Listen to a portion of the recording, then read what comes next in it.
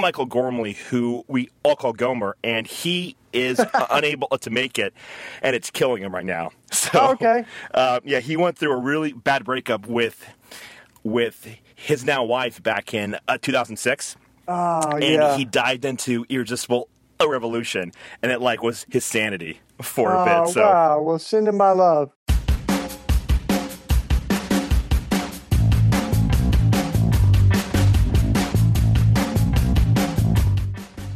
Okay, cool, man. Well, I'm honored to be one of your guests. It's great. Thank you very much. I am so thrilled to have you on here because I feel like the church is in a really cool point where you have all this cool stuff happening within the Catholic Church here in America, and you've always had great stuff happening in the Protestant church, but there has been a lot of overlap, and I think right now there's starting to be some overlap. Have you seen that at all? Yeah, for sure, absolutely. All right, so are we going now? Are we on the air? Yeah. I'm so sorry about that. We just kind of talk about stuff, so there's no real agenda. There's no we just find interesting people and just kind of go. Okay, well, let's go then. Yeah, man. I see all kinds of great stuff happening. It's kind of like Jesus is the wheat and the weeds. It's all growing together. So there's certainly some wild stuff growing, but there's so many beautiful things, and I think that among other things, the Pope's really brought a lot of things together. Because he's such a wonderful model of Christianity to the world, and so plus he came to visit Philly. You gotta love that, Yeah. So I would bet probably maybe 25% of all of our listeners actually know who you are. So could you give a brief rundown of just what you do and stuff? Yeah, I'd say I don't know many of them either, so that's pretty fair. I grew up in Tennessee. I'm a Tennessee, kid. Grew up in the Bible Belt, pretty much in the heart of evangelicalism down there. I fell in love with Jesus, but I also became pretty disenchanted with a lot of the things I saw in the church. A lot of contradictions that I saw in the Protestant church in particular at the time, where over and over we see that evangelicals don't always resemble Christ really well, some of our ways that gets reflected into the world. So the Barna Research Group went around the country and they asked young non-Christians, what do you think of when you hear the word Christian? And the number one answer was anti-gay, anti-homosexual. Oh, wow. Yeah. Number two was judgmental, and number three was hypocritical. So I began to see some of that, but I never really gave up on Jesus. I was fascinated by Jesus. I just kind of like Gandhi. I wish the Christians took him more seriously. So I really wanted to go after that. So I studied. I came up to Philly back in the 1900s. In 1993, I went to Eastern University. It's a great school outside of Philly, and I studied sociology with my friend Tony Campolo there and other great professors. And I connected Jesus to the world that we live in. I like how Karl Barth says, we got to read the Bible in one hand, but we need to read the newspaper in the other, or I guess your Twitter feed or whatever, but we need to connect, seriously. We need to connect the gospel to the world we live in. So we've been at that for the last 20 years or so. And our community in Philly is called The Simple Way. And it started, really with a group of homeless women, very courageous homeless moms and their kids that were living, sadly and ironically, they were living in an abandoned Catholic church building. And wow. This was in 1995, and they were being evicted. The Archdiocese had given them a 48-hour eviction notice. If they weren't out, they could be arrested for trespassing on church property. Yeah. So the families, they were just incredible because they refused to be invisible, and they didn't really have any other options. So they hung a banner on the front of the cathedral that said, "How can we worship a homeless man on Sunday and ignore one on Monday?"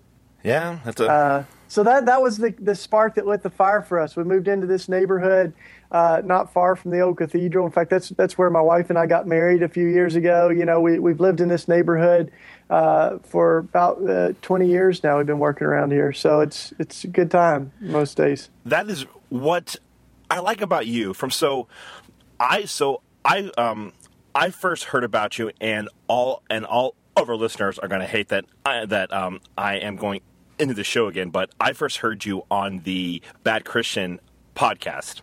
Yes. And what blew me away was it was so obvious that you actually lived what you talked about. Like, it's like you weren't like wishing that you were doing all this stuff. You were like fully engaged in it. And I feel like that's kind of rare. At least because like I feel like I'm such a I always kind of feel like I'm a fraud. Like I want to help out the poor, but but I also want like Netflix. So, you know, I don't know, like how do you what? I guess sometimes like how are you different? Because it's just so interesting to me how you live like such a radical life, and it seems so scary to me.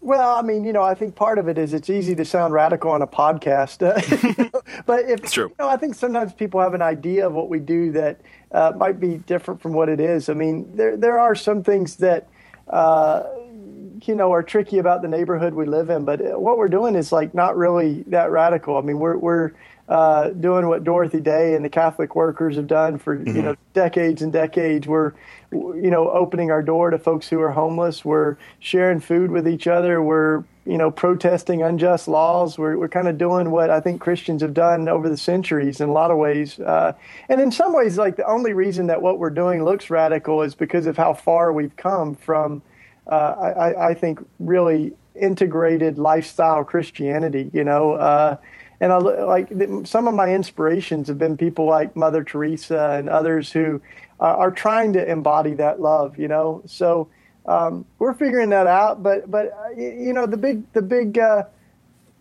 quest is that our hypocrisies, our contradictions would be a little less tomorrow than they are today, and we'd get a little bit closer to that.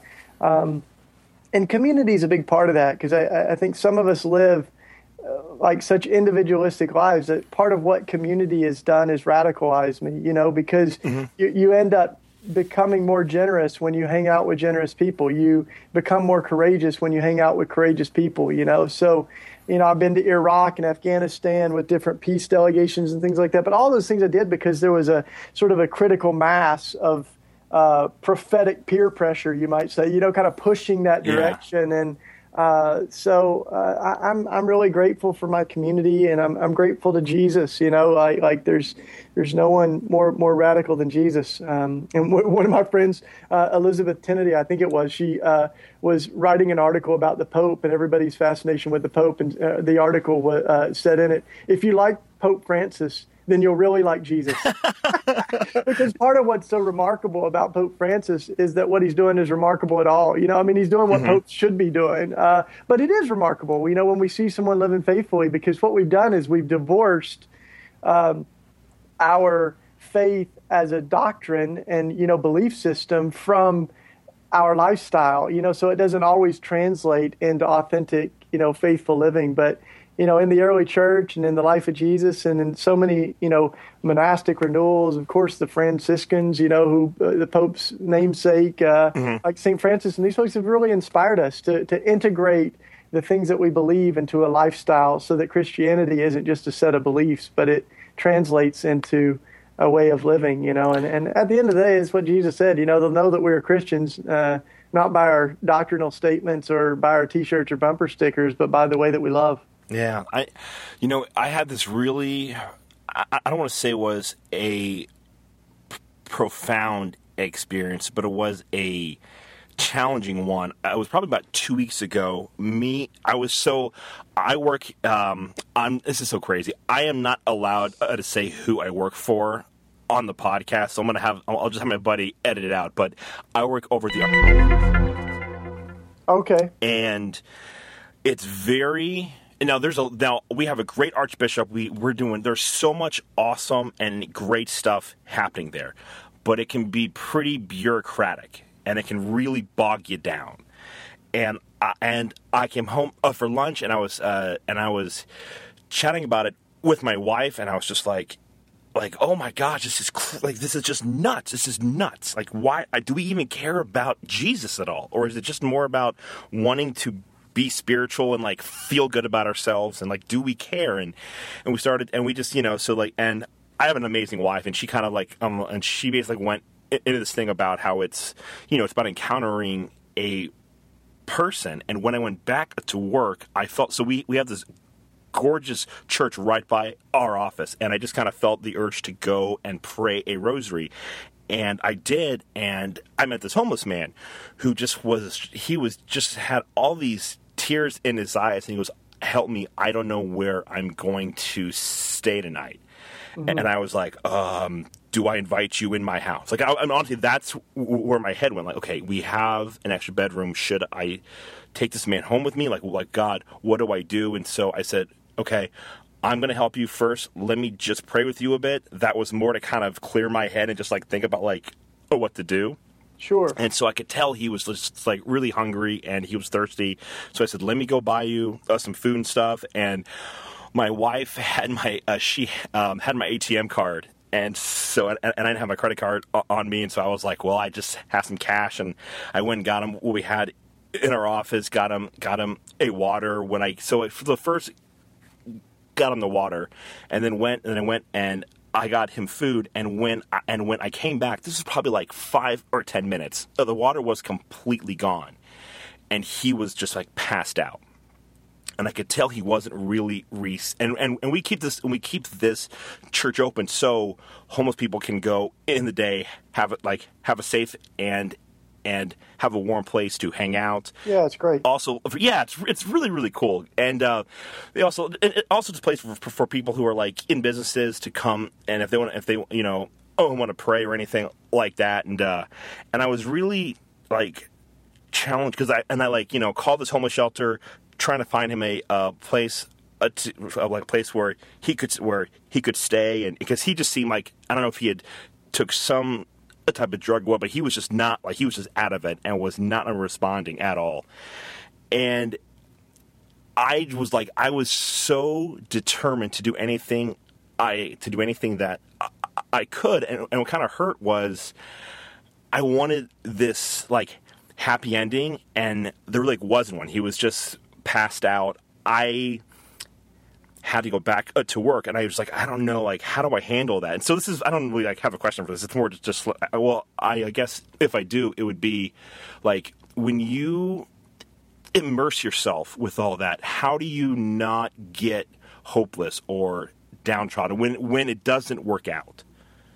Well, first of all, it's great to take risks, and you're gonna be disappointed. You're gonna make mistakes. You're gonna think, like, I look at the Gospels, and thank God, like, the story of Jesus isn't all filled with happy endings. I mean, like, look at Judas. Judas, like, betrayed Jesus and, killed himself. And I'm so glad that Judas isn't the only way that we can evaluate Jesus, like there's lots of other good stories, but that was a really hard one. You look at the rich young ruler that comes to Jesus and asks about entering the kingdom and walks away because he has great riches with his head down, And so I think, like, these stories, no matter whether it's a homeless person or a rich young ruler, I mean, the stories don't always end well, but I think what we do is we continue to extend love and grace, and we continue.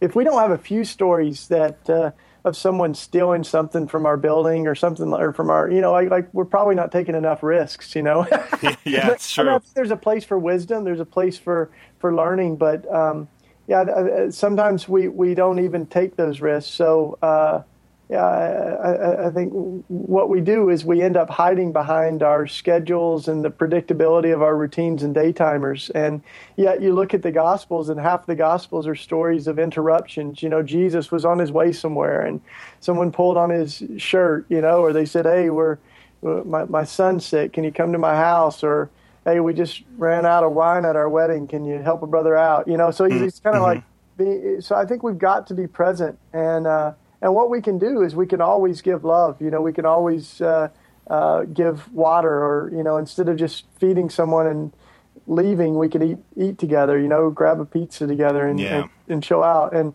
so I think it's like not always about what we give, but Mother Teresa had a great line. She said, it's not how much you do, but how much love you put into doing it. Because you can give a homeless person $50 and not have any love in it. You can give them, pop them, a $20 bill just to get them off your back. But I think like the call is to do something with love in it. And so, spending some time together and being available for other people is kind of what we're here for, So, and certainly Dorothy Day, she said if every Christian would just make room for the stranger, we would end homelessness overnight. If every Christian family would take in a foster care kid, we would end the system overnight. So I think that call to take personal responsibility for those who are suffering is upon us all, and it's a beautiful invitation. Like I don't do what we do out of guilt. I do it because it's kind of what we're made for, Yeah. So one of the things that I always hear about when I do work within the church is you hear, like, at times we get accused of too much of an emphasis on personal piety and not enough on things like social justice. Do you think, like, and I always tend to take the idea that it starts with a relationship with God, and then let everything else come out of that. Am I off base with that? Do you think? I mean, that's kind of like a heavy question to ask, but I couldn't think of like a better person to ask that too. So yeah, for sure. I think that sounds like a incredibly biblical idea. Is that this isn't about how good we are; it's how good God is. But we get to share that, that love with the world. And I like how there's a great woman named Jackie Pollinger, and I heard her say one time that there's all this debate about faith and works, and this endless division in church history of like, is it about faith or works? And to me, these are two sides of the same coin. You can't separate them, or you don't really have a coin. You can't. It's like two blades of scissors. They got to work together. And Jackie said, our works don't earn our salvation, but they do demonstrate our salvation. So we do demonstrate God's love to the world, but there's nothing we can do to make God love us more or love us less. And I think that's what becomes really important, is that we carry God's love into the world by the way that we love other people. And, as Scripture says, who can say that they've seen God? But if we love one another, God is with us. And I think that's how we make God's love manifest to the world, is through the way that we love one another. But that becomes really important, because you don't want to do it either because it's out of guilt, or we don't want to go to hell or whatever. I think those are terrible motivations. I think that the reason we do it, we love because, God first loved us. We love because we're responding to grace, and that makes us more gracious to the world around us, hopefully. But I think we can't get so struck with what we do, because the Scriptures, in Corinthians, there's that wonderful passage that says we can have faith to move mountains and speak in the tongues of men and of angels. We can do all sorts of miracles and prophecies. We can even sell everything we have and give it to the poor. But if we don't have love, it's still empty. And that's where I think it's so important that the call is to love and to be loved, and it's not about all these requirements or, wanting to earn our way to heaven or something like that. I think we love because we've tasted love, and it makes us more loving people in the world around us. But it's always to point towards God, and that's where I think I love Rich Mullins. He's not maybe as well known in the Catholic world, but hopefully he's becoming more and more well known. Rich? He is. Oh, yeah. I mean, we were kind of obsessed with him in college. Well, he's a good one to be obsessed with. Him and Derek Webb. Yeah. So Rich, one of the things about him was he was very in touch with his own brokenness, and that made him all the more thankful for God's grace. And I can remember Rich, we were together for a while before he died. He died in a terrible car accident. But before he died, I remember him saying, we should, there's the old story in the scripture where God speaks to a guy named Balaam through his donkey, and Rich used to say, God spoke to Balaam through his ass, and God's been speaking through asses ever since, So what we can learn from that is, like, if God uses us, then thanks be to God, but we shouldn't think too highly of ourselves, and if when we meet someone else, we think God could never use this person, we should think twice, because, God spoke to Balaam through his donkey. So, yeah, it's a great image, but I think it's also an invitation to allow ourselves to be instruments of God's love and grace, that we might say with Paul, the life I live, I no longer live, but Jesus lives inside of me. That's our prayers, that we would actually live out God's love and become the hands and feet of Christ to the world. And it's really interesting how that, when you are doing that, you are able to experience God in profound ways. Yeah. Yeah, absolutely. Like, I've never been amongst the poor, or when I'm doing any type of ministry, I've never gone, oh, I don't know if there's a God. It's only when I'm, like, in my nice car. My car isn't all that nice, but I work for the church. But, like, when I am comfortable, that's when it's harder to, that's when, it's a little bit harder to be like, is there, like, really a God? And then when you're out there with the poor, when you're, like, kind of, it's like almost like you're able to experience the world for as it is. Sure. Well, it's much more natural. I think that's what Jesus says, consider the lilies and the sparrows. They live with this kind of winsome freedom, and they don't worry about what they're going to wear, or, but God takes care of those, and how much more God will take care of us. But I think we rarely find ourselves in that liminal space where we're that dependent on God. We like to hide behind stuff. The more stuff we have, the more we have to hide behind, and we can end up separating, not only ourselves from the poor or from the suffering of the world, but we also find ourselves separated from God. And there's no coincidence. I think that's why Jesus has such stern warnings about riches, and it's easier to fit a camel through the eye of a needle than a rich man to enter the kingdom, because we really end up kind of walling ourselves in behind all of this stuff that we think our meaning or our worth or even our sustenance or providence for tomorrow is in our own hands, and that's a dangerous place to live. Oh, yeah, absolutely. So within your a community, you guys have a pretty dynamic, would you guys call it like a monastic, like law, or like a rule, or like, how do you phrase it, like in terms of, like, how you live your life, and what does that actually look like? Well, it's evolved over the years. We started the community here at The Simple Way. It was me and a bunch of my college friends who were inspired by these homeless moms. And we were also inspired by the early church. When we look in the book of Acts, and it says all of them were together, they shared everything they had, no one claimed any of their possessions were their own. And then it says, and there were no needy persons among them. So this radical sharing, where in Acts it says, they put the offerings at the apostles' feet and it was distributed to folks as they had need. That's kind of what we started. And we many of us worked part-time jobs, and we pulled our money together. We bought a house. We kind of began to grow this organization as an intentional community. And then, 20 years or 15 years later now, that intentional community is a little bit more of a village. We've got about a dozen properties, houses and gardens and murals and everything, That's on cool. the same block. We still have ways that we share together. And it's also bigger than, me and college friends. It's actually indigenous neighbors, folks that have lived in this neighborhood longer than I have, folks that are formerly homeless, people that are, in recovery from drug addiction. And we're all building community together. And about 10 years ago, we tried to identify some of the foundation for that. What are the beliefs and the practices that we share in common? So we created a statement of faith, but also a statement of our practices, a commitment to nonviolence, to simplicity, to caring for creation, to racial justice and racial reconciliation, those things. So those are all, I guess you'd say, that kind of the DNA of who we are. And we ended up calling that 12 marks of a new monasticism.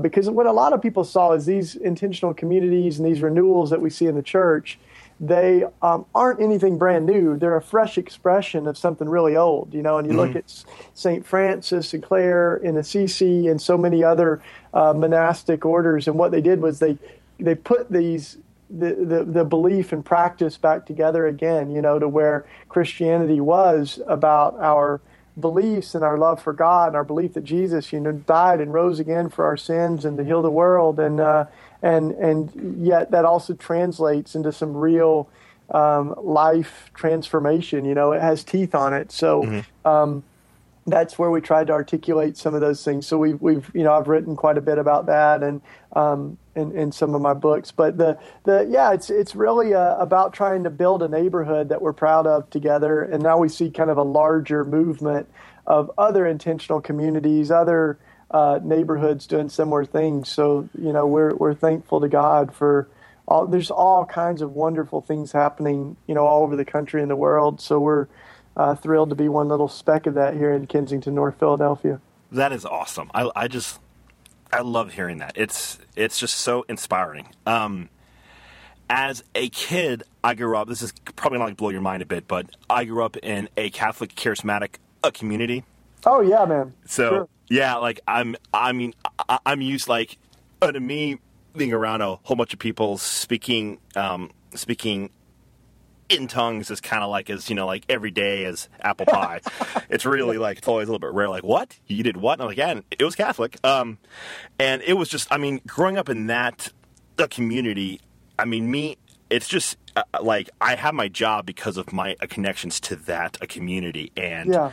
I grew up and I was a part of a youth group that was a huge part of my conversion and it was people who were involved in that community. Two of my best friends I've known my whole life because of that community. But on the other side of that was some pretty dark and crazy stuff as well. Yeah. A lot of power really or just, trying to be telling you how to live your life. My dad, he was kicked out 5 times. Really just a little bit stuff where, really great stuff that at times went a bit too far. How do you prevent that from happening within your own community? Well, part of what we always have to have, I think, is a connection to the rest of the church, And I think when we end up isolated, not that that's the case for you, but I think when we end up as these islands in ourselves, we don't have the kind of roots that we need or the accountability, And so there's a lot of communities that end up like Jesus talked about the seed that falls to the ground and it sprouts and is beautiful, but it dies quickly because it doesn't have any roots, And I think that's part of what we've tried to do is we've not said that we're a church community on our own. We're starting a community that's connected to the rest of the church. So we have always tried to go to neighborhood congregations, to mass around the corner. I have a little bit of the Catholic and a little bit of the charismatic and inside of me too. So we often go to mass on Sunday mornings, but we also have a charismatic congregation we're a part of in the evenings, and a part of the Anabaptist tradition. And so I love that. I love finding the fingerprints of the Spirit, on all these different movements. And so I think part of what we are able to do is unashamedly say this is who we are as a community. So having things that we believe that are explicit, things that we the ways that we try to live that are, also explicit, that helps because it says this is what our foundation is. But then, we're not trying to be the church without the rest of the church. And that's one of the Protestant mistakes, I think, is jumping ship, from the rest of the body and thinking that we're going to do church better than anyone's ever done it. Or the movement right now, which is really to be spiritual but not religious. And I am very, I understand the sentiment of it, but I also think that it's that's another thing that we don't have to divorce from each other. I think that we can be spiritual and religious. We can be the church and go to church. We can end up seeing that, as the early Christians said, we can't have God as our father without seeing the church as our mother, that we actually are coming from this larger body that, arguably is a dysfunctional family. We've got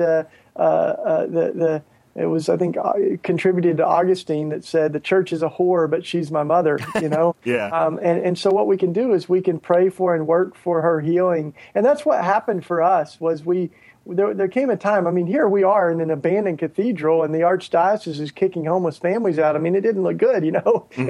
It was a sad moment. Yeah. But we said, we're going to stop complaining about the church that we've experienced and work on becoming the church that we dream of. Like Gandhi said, be the change you want to see in the world. And we really felt the call to be the change we want to see in the church. And that's meant not disengaging, but actually re-engaging, Mm-hmm. Really, and I've been mentored by Catholic monks and nuns who are some of the most radical people I've ever met. In fact, even as the archdiocese was evicting the families, there were religious nuns and priests that they went to the archdiocese and they performed an exorcism in the building to pray for a cleansing of the spirits and the principalities and powers that were at work in all of this. And literally some of them were arrested. It was awesome because they went to trial and the judge was like, wait, this is the Catholic Church bringing your own religious folks to, and he said, you guys got to work this out. But he sentenced my friends to write a theological a position paper on why they were arrested and how they justify it theologically. And I thought, that's great, But I love it because I look at St. Francis and I'm inspired by what he saw was these, he lived in a time where militarism, the holy wars had totally corrupted, the Christianity of his time. But the whisper he heard from God was, repair the church, which is in ruins. And he actually, that Franciscan renewal happened within the church. And so I think that's part of what we think of resurrection. Part of what we think of the work that we're to do is to continually heal this broken body of Christ that we call the church. Oh, yeah. And that's actually one of the things that that when the Catholic Church would always, because you had these charismatic, these charismatic communities popping up all over the country. This was back in the 70s and in the 80s. And the goal, and I think where a lot of them went wrong was they did not adhere to the church. They kind of I think at times, and I could be wrong about this. This is just kind of my own opinion as a person who grew up in that. It was that it kind of saw itself as, well, we're going to do our own thing on the side here. If you aren't going to give us what we want, we're going to do this little thing here, and that's not a bad thing. But it should be a means to an end, as opposed to and ultimately should lead you back to Christ and His church. Yeah. Well, the what I think we see too is that there's a lot that's worth protesting in the Catholic Church, and I still have a Protestant background, and half the word Protestant is protest. But sometimes we aren't Catholic enough, like the founders of many of the Reformations and renewals and Protestant denominations. We've forgotten our connection, and sometimes we live as if the church was only a couple hundred years old, and I think what we've got to do is some of my Protestant and evangelical friends, we need to be a little bit more Catholic. We need to appreciate the bigger church that we come out of. In the same light, I think that there's a lot of Catholics that need a little bit more of the protest, Yeah, a little bit. But when that works most powerfully is when we are able to identify with one another as a family, and we're able to work for the best and celebrate the ways that we've seen God work in these different places. So Jesus' longest prayer in John is that we would be one as God is one. And yet, as we look at the church, sometimes what we've seen is this continual schisms that now have ended up, there's over 35,000 Christian denominations. 35,000. That's nuts. And so, we learned that as we created this book of prayer called Common Prayer. And we created that with Catholics and Protestants, Anabaptists and Pentecostals, all kind of working together. And we're trying to celebrate where we've seen God at work, in the Orthodox Church, where we've seen God at work in the, African American Church and the spirituals and the civil rights movement. So that's part of what I think we can do is seek that unity that Jesus prayed for. And that means celebrating where we see our own shortcomings within our tradition and where we might affirm the Spirit's work in others. And then there's some places where we've just absolutely started denominations because we've been on the wrong side of history, and we've started some denominations because we were using the Bible to justify slavery and things like that, and so I think that calls for a real repentance and healing from those histories if we're going to tell the truth about them. Yeah, absolutely. Hey, Shane, could I put you on hold for just a second? I actually unplugged my computer, and it's about to die, and I had to take a minute. I'm so sorry about that. I'll be right back.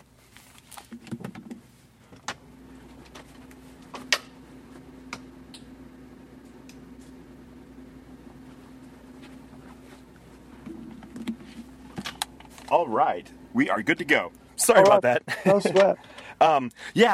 It's one of the things that because again, there are some.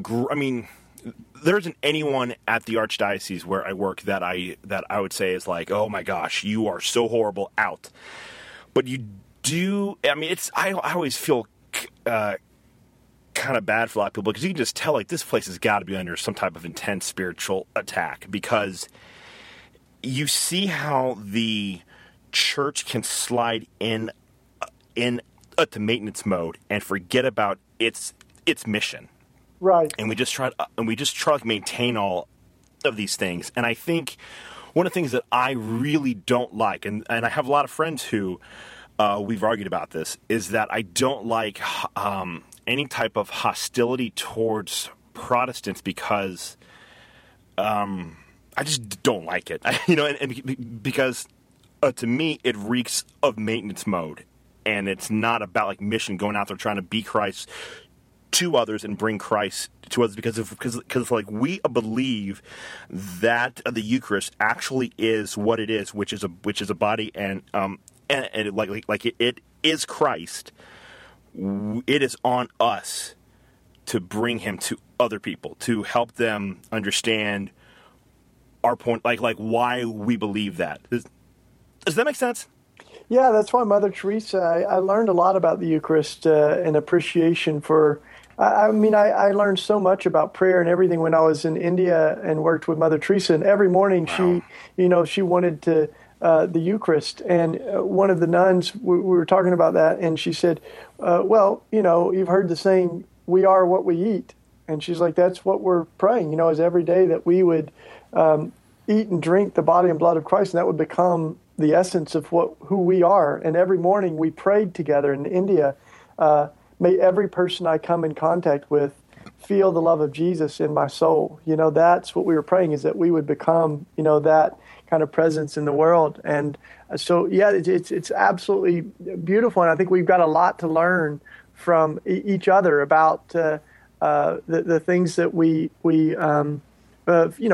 feel so strongly to be true. As I think about the Catholic Church, I am amazed, though, that there is so much good that can happen as we consider some of these major obstacles. Like, I'm writing a book on the death penalty right now. Mm-hmm. And part of why I'm writing about the death penalty, this book called Executing Grace, is because the death penalty has succeeded in America, not in spite of Christians, but because of us. In fact, it's thrived in the places where Christians are most concentrated. The Bible Belt is the death belt. I mean, that's where it's happening, and so, and not to get, not just to point to Texas where half the executions come from, but you look at the Supreme Court, and I believe that 6 of the 9 justices are Catholic, and you go, if we, but that's not to say this is bad. I think actually it's to say I want them to be Catholic. I want them to listen to the Pope. I want them to look at the Catechism. I want them to look at Jesus and see this compelling call to abolish the death penalty. So I don't think we need to be less religious. In fact, I want us to actually be more religious in the sense of more true to what our faith is calling us to, and I think that's the problem, is that we have divorced these things, to where the Tennessee reinstated the electric chair during Holy Week on Maundy Thursday, and the only way that kind of thing happens, I think, is when we lose track of what the real call of Jesus is, or we end up saying, well, that's what the government should do, but Christians should never do that. We're to love and forgive. And I think that's the kind of dangerous theology that we've got to unpack. And the answer to, I think the answer to bad theology is not no theology, but it's good theology. And that's why I'm writing a book about the death penalty. It's also why I think like part of the problem in the church is that some of the loudest voices for Christianity haven't always been the most beautiful. And some of the very beautiful voices have been very quiet, So I don't think we need to outshout the folks that are holding signs that say God hates fags, or really sick things, burning the Quran, things like that. But I think what we can do is sing a better song, and have stories of love and grace and compassion and radical peacemaking and intervention that ends up becoming a part of the witness of Christianity to the world that we live in. And that's what so many of the saints have been. They've been these exemplary models of love to the world. Or as Frederick Buechner said, it's every saint is just God dropping a handkerchief to earth to leave God's scent in the world. So it's a beautiful thing. Oh, that is so, yeah. It's, it's really interesting because in the Catholic Church, I would say probably one of the most argued topics amongst practicing Catholics would be Vatican II, because you have all of like it's the church like acts in terms like centuries, like they think 200 to 300 years out, and they are responding to things that happened 200 to 300 like years ago, being the Enlightenment, which I think is what this one was ultimately a response to. And we're in this weird transition right now that's probably going to take about 100 years, and we're halfway done with it. Yeah.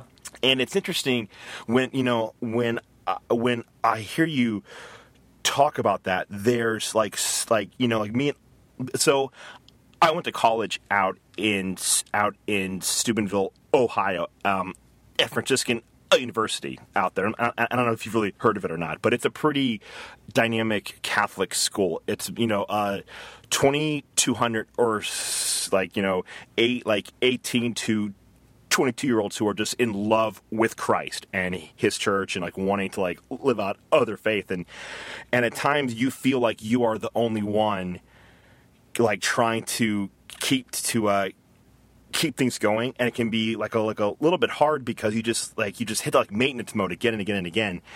And it's interesting how people like you were extremely popular with me and all my buddies, because we wanted to just learn anything that we could about how do we live this out right now.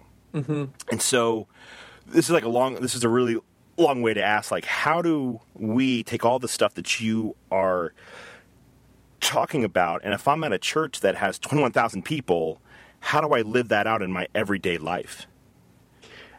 Wow. Well, first of all, I think we've got to realize that we're this work in progress. As the scripture says, we're working out our salvation with fear and trembling. So I'm still doing that myself, But a couple of things I think we can do are that we can look to other people who can inspire us, So like I said, this kind of prophetic peer pressure that we can cultivate by surrounding ourselves with people who look like the kind of person that we want to become, and then they rub off on us. So I think that's what what community is about. And so if we can, I think we've got to live our life out in the context of community. And we've got to grow deeper in proximity to those who are suffering, which is tricky because everything in our world moves us away from suffering, away from neighborhoods where there's high crime or there's people that don't look like us or whatever. And I think we've got to put ourselves in a position where we encounter suffering.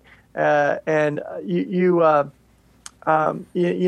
story of the Good Samaritan would have never happened if people weren't walking down a road where people get beat up and they just notice the pain, they notice the suffering. So I think proximity to the pain and the suffering is a important call for all of us. Otherwise, it's very easy to kind of have a detached spirituality that doesn't connect to the suffering and injustices of the world. Mm-hmm. And it's easier to talk about that, because Mother Teresa said it can be very fashionable to talk about the poor, but not as fashionable to talk to them. Yeah. And so our call is really to be there. But then, sometimes I think we've got to do everything all at once. And Mother Teresa is another great example where she said, someone asked her, how do you end up lifting 50,000 people off the streets? And she said, I started with one. And so I think part of what we can do is to love one person well. We can develop a relationship with one person or visit someone in prison or accompany, a kid that's got special needs or whatever. I think there's a lot of ways that we can do that where you realize that the world changes when enough people are doing small things with great love, and that's happening all over the place. And we're a part of this contagion of love and grace in the world. So I also find it very important to be mentored by older folks, like my friend Sister Margaret McKenna, she's a medical mission sister, and she's one of the most radical folks I know. We've gone to jail together. She lives in community with 50 people that are recovering from drug and alcohol addictions, and she lives in the heart of the inner city here in Philly. And one of the things she says is she started out as a desert, from the desert spirituality, the Carmelites and others, and she actually lived in the desert for a while. But then she said, I began to realize that our call is into the world. We're called to the inner city because this is the contemporary desert. This is where we practice resurrection. This is where we form a new society in the shell of the old one. And so I think we need some people like that around. So then when my friends say, the radical Christianity, that's a great phase, yeah. And, living in intentional community. I did that for a few years. I'm like, man, you need to meet Sister Margaret because she's been in the phase for about 50 years. Mm-hmm. And what happened to us is when we started our community, we had folks like these wonderful Benedictines and others that came and they said, we love what's happening. And they said, we want you to know that we're around the corner here. If you ever want to talk, we've learned a few things. We've been doing community for about 1,600 years, yeah. So what a gift to be able to learn from each other. That is really cool. Is there, I actually asked my buddy, Brian, he's just like a huge fan of yours, and he asked me to ask you this question. Is there anything that you, ever since you made a decision to live this type of a radical life, is there anything that you regret or that you miss? I don't live with much regret. There's plenty of mistakes that we've made, and you look back and you go, wow, I would sure do that differently. Mm-hmm. But if I was looking back 20 years ago and telling myself a few things, one of the things I would say is that we have to keep Jesus in the very center of everything that we do, and we've really created more of a life of prayer and the centrality of Jesus in everything that we do as we've gone along. But we started out as activists, and had anarchists and all kinds of social justice people. And at the end of the day, I think it was old Father John Deere that was asked, how have you managed to do this work for so many years? And he said, every morning I crawl into a little ball and I listen to Jesus whisper to me how much he loves me. And that gives me the energy, to do that. And I think that that's part of the intimacy with God and with Jesus that we need. Mother Teresa called Jesus her spouse. And so I think that love, that just genuine, authentic love with God is a love relationship that has to be kindled and cared for, and so spending time with God. And it's easy to just get kind of drawn into the activist side of what we do. It's also funny to me when people tell me, well, Catholics, they don't believe in a personal relationship with Jesus. I'm like, yeah, Mother Teresa called Jesus her spouse and her lover. It doesn't get much more personal than that. Yeah. But so I think that's a part of it.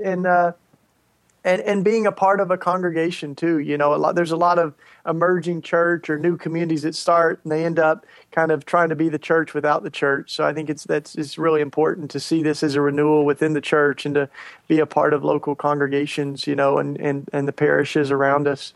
I don't have too many regrets. I think there's lots of stuff that we just keep learning, and that's part of the journey, is figuring out, wow, this that didn't work, or this is different now than it was 10 years ago. And the gift of community it's alive, and just like a person, you look a little different 5 years or 10 years later than you did back then, but it's hopefully the same living kind of organism that we continue to see evolve. And yeah, man. So it's great to talk, and you can keep us in your prayers. As we just celebrated 18 years this week of that's cool. Life here at the Simple Way. So congratulations. Yeah, man. We'll pray for 18 more and 18 more and 18 more. Yeah. Yeah. This has been incredible. Thank you, Shane. I really do appreciate it. Is there anything that you don't plug at all, or any books or anything? Man, no, you're good. No, I'm glad to talk with you, man, and you keep going. And I think we need some charismatic Catholics out there. And if you're in Philly, you come see us. All right, man? I will. Absolutely. Blessings.